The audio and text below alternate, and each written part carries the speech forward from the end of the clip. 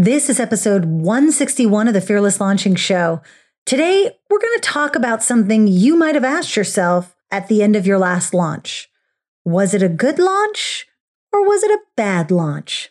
Keep listening, and I'm going to tell you exactly what I mean. Hi, I'm ANY OLE, and I've helped some of the biggest online entrepreneurs and business owners have successful 6- and 7-figure product launches by working in the trenches offline to produce movies, TV shows, video games. I've discovered so many different ways to launch creative ideas. And the question is, do you have to copy what your guru says in order to have a successful launch? Do you have to use their done-for-you system in order to have success, in order to achieve your goals in business? I say no. This is the Fearless Launching Show featuring myself and an ongoing cast of characters, friends who join me in discussing business, launching, life, and balancing it all and having an amazing time doing it. Let's get into today's episode.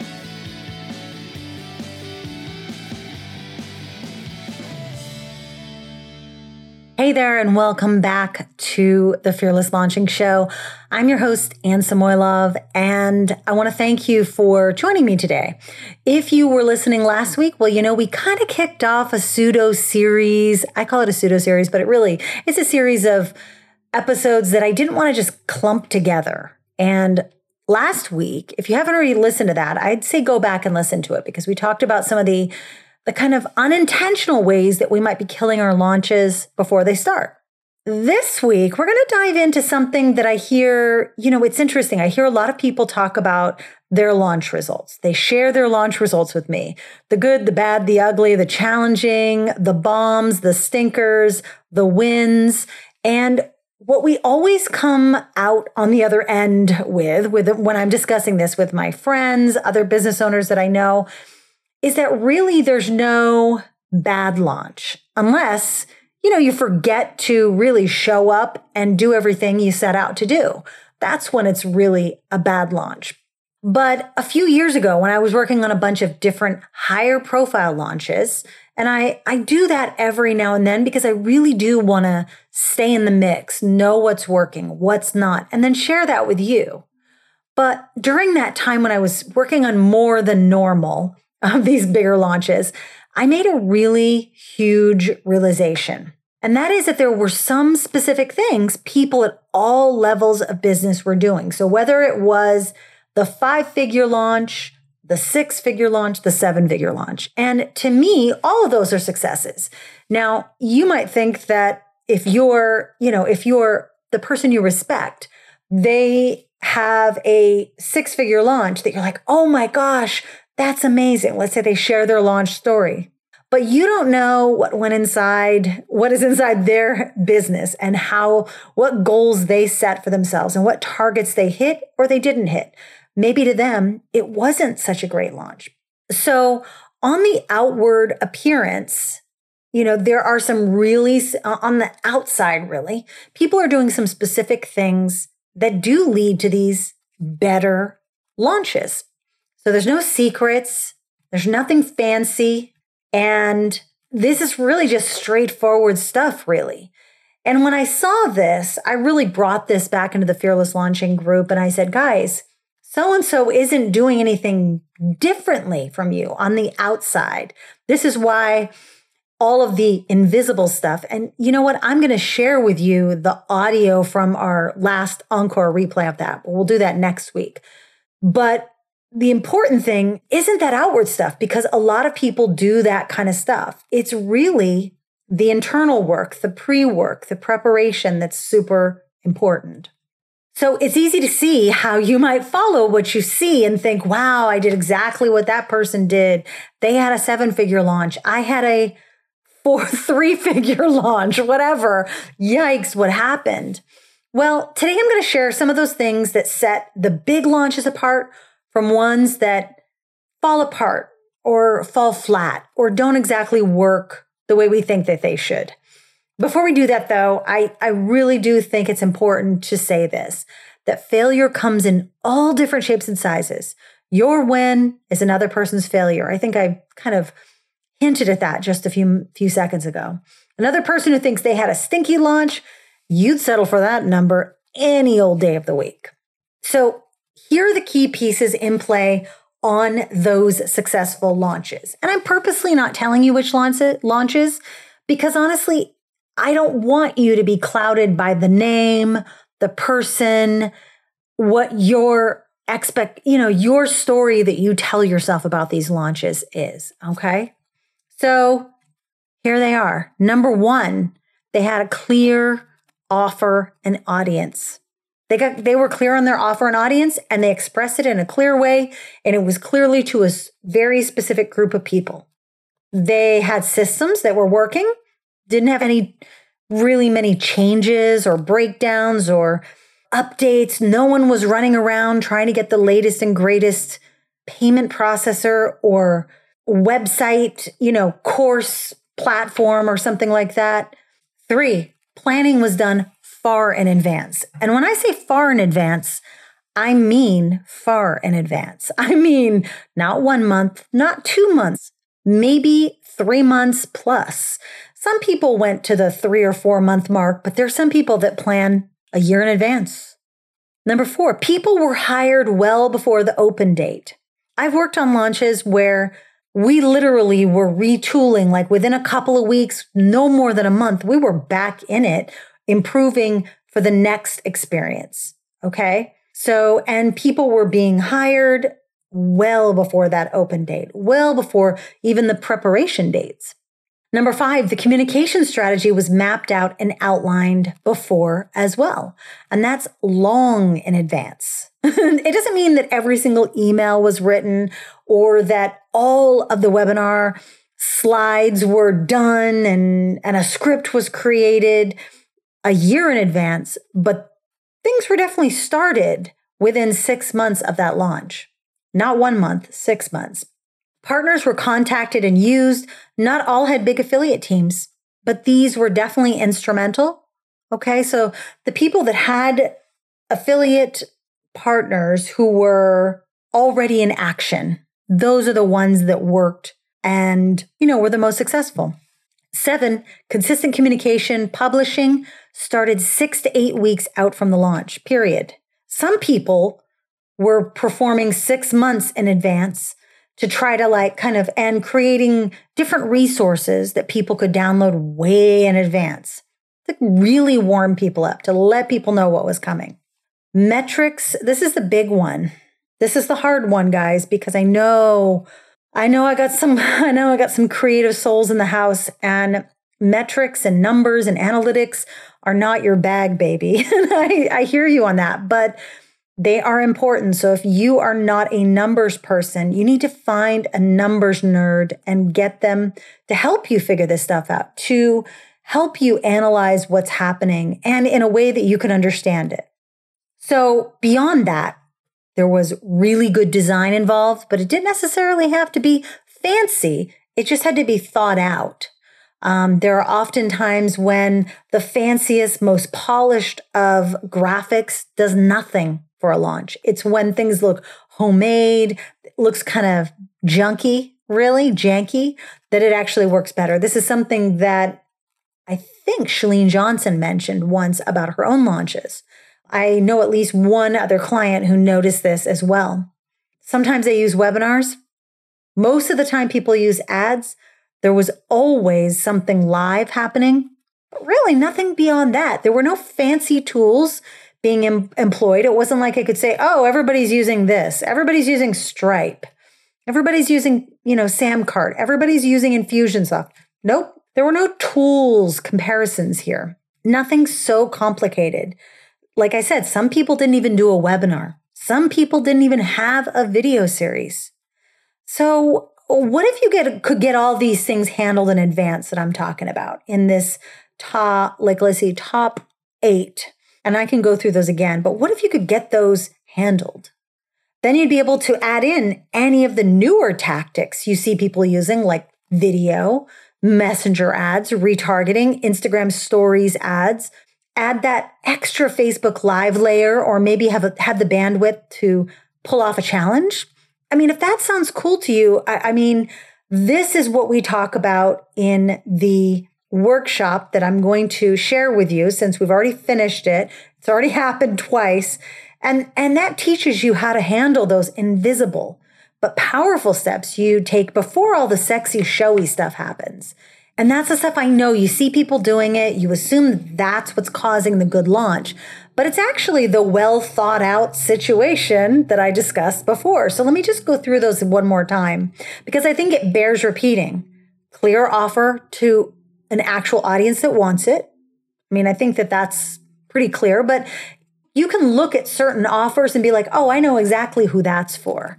So look in your Facebook feed now and look at whatever ads are coming up and say, oh, that's for that kind of person. That's for that kind of person. If you see really clearly defined products, services, then you know that they're likely on the fast track to having a good launch. You got your systems that are working, that you don't change within even a few months of your launch. And breakdowns, while they happen, they aren't so damaging to the overall end results of the launch. Planning, do it 6 months in advance, 4 to 6 months in advance. Like right now, as of this recording, it's November, right? So think about what's going to happen. Like, okay, it's November now. I want to launch in February. Really, that's as close to your next launch as you should be right now. I don't care how big or small it is. The more distance you give yourself, the more runway you give yourself, the better your launch will turn out. It doesn't mean you're not going to have to hustle during the launch or troubleshoot or figure out if things end up not working. It doesn't mean you're going to be able to put up a crappy sales page and get people to press the buy button. It doesn't mean you're going to be able to phone it in, but it does give you that distance, and it gives you mental distance, emotional distance. It helps you kind of map out some of the stuff we talked about last week, which is like building stamina, building consistency, all of that kind of stuff. People getting hired well before you actually launch again. Now, I am a huge fan of that, but I understand that it's not always possible. Do your best to hire at least one key person who's going to be with you from that beginning early stage. Okay. I talk about this a lot actually in my Teams course, which is over at the Launch Shop. And it's really a perfect gift to give your main person because it tells them that kind of point person that they're going to be. They don't know you're grooming them to be a launch manager, but that's pretty much what you'll be doing. Number 5, communication strategy. So map out how you're going to communicate. And if you don't know, back it out 6 months and start talking on various platforms, looking for the best engagement, looking for the best response. Where do people show up easily? Where is it easy for you to stay consistent? And I'm not talking just on your blog or just in your email newsletter, but think about those other, more fancy, visible, live or live-ish platforms. Okay, try out there. Then partners, contact them early. Get them into your whole world soon. And this was a really great thing that Becca Tracy did. And I feel actually horrible because even though she did a great job of getting me involved, various things kind of broke down for me because I was in the middle of my own launch and I wasn't able to support her as much. However, next time that girl launches, I'm on her launch train. So Becca, if you're listening to this, I'm calling myself out here because I thought I was going to totally have the bandwidth and it just didn't work out. But this is why you need to contact them in advance because you're able to do cool things like set up a Facebook group for them, let them get to know each other, tell them what's happening in the business. But remember that not all of the successful launches I've ever worked on had big affiliate teams. Sometimes you just need a few key people who really just love what you're doing to push your idea, your product, your offer, your webinar out to the world. Okay, but make sure that they are self-sufficient. Make sure that they are at least somewhat committed. You can't really guarantee everything, but that's why doing that early will really help you find those key core people. Number 7, consistent communication, publishing. I say 6 to 8 weeks out, but if you're doing 6 months out, that's even better. That is what Terry Cole did before a launch she had last year. And she changed her whole YouTube strategy, the way she was doing YouTube. And there's a really great interview about that, which I'm going to have to find for you and link here. But absolutely, Give your list time to grow, build, know that you've got value to share. And number 8, this might be one of those people you find really far in advance, and that is looking for someone who's savvy about the metrics, the numbers, the tracking, who can help you see what your email open rates are so you don't have to necessarily look at them. And finding that person really will help a lot. Okay, so I want to shift gears really quickly just so that I can tell you about what's coming next week. So even though Fearless Launching closed its live doors last Friday, which is actually when I'm recording this, so it's closing today. But when you listen to this, it will already be closed. I still wanted to make this webinar and this masterclass really available to you. So next week, you're going to hear all about the 5 invisible but powerful steps that you need to take before all that kind of visible stuff starts showing up. And knowing and handling these steps in advance, it allows you to choose whichever, fancy strategy you think you've got to use. So if you're ready for that, I sure am. And I'm super excited to share that with you. Fearless Launching will be available sometime soon. Make sure to check out fearlesslaunching.com if you want to know when that's coming again. But I do want to say that your success on your launch is not going to be from the visible, the surface. It's going to be from simplicity. It's going to be from your preparation. It's going to be how much time and runway you give yourself to figure all this stuff out. And it's about finding help early. So again, time is of the essence. So if you're planning on launching in 2018, get to work now. And I'd love to hear from you. I'd love to hear what you're launching in the new year and what your launch habits are. Are you deciding to launch and then launching in a week? I mean, it is possible, but I say you got to know what your offer is. You got to know your audience. If you know those 2 things, that buys you a little bit of less time. And if you're already doing some of this stuff that I'm talking about, well, yeah, you can definitely decrease the runway if you've got that power behind you. All right. So thank you so much for listening to this episode. I will talk to you soon, and I'll be in your inbox next week again with our 5 invisible steps. Thanks so much, and I will talk to you soon. Hey, so I hope you enjoyed this episode. One more thing I wanted to add about, was this a good launch? Because I realized, did I really actually answer that question? And the truth is, you can say you've had a good launch if you truly prepare for it. Even if you don't make all the sales and you do this stuff, that underneath work really will start to support the work that you do. A good launch is one where you learn lessons, where you ask questions, where you do your best to just prepare for it, because how you're doing the launch makes it a success as well. So what I mean by this really, it's really when you think you've had an amazing launch and let's say you have a 6-figure launch, and you say, oh my gosh, that was my best launch ever. And then you look around at the carnage around you. You look at your team, you look at your list, you look at the number of people who've unsubscribed, you look at how much hate mail you got. Or, I'm saying like the absolute worst case scenario, but your team's in the hospital, you're headed there, your cat is in the corner because you haven't fed him for 5 weeks, or your family is just like, what is wrong with you? Like, that doesn't mean you had a good launch. It actually means you had a bad launch. So I just want you to ask yourself at the end of a launch, okay, so the numbers were good, the numbers were what they were, but did I have a good launch? Did I prepare for that in a way that allowed me to truly operate at my highest level of performance? And that's when you'll know. That's when you'll know you had an amazing launch. If you can look around and there's still smiles on people's faces, and including your team, your customers, your audience, your community, your list, yourself. If you can look at yourself in the face and go, wow, I aged about 50 years. I'm not so sure you had a good launch in that case, but you want to look for those signs that you're like, wow, I did it right. Now I just have to make some tweaks. Okay. So that's it. And thank you so much again for listening to the Fearless Launching Show. I love doing this podcast every week, and I can't wait to share more with you in the coming weeks. Make sure you head over to episode 160, because that's where we started this whole series. And if you want to play catch up, go over to ansamoilov.com/160. Of course, this one is at /160. one. And that is it, my friends. Have a great one, and I will talk to you very, very soon.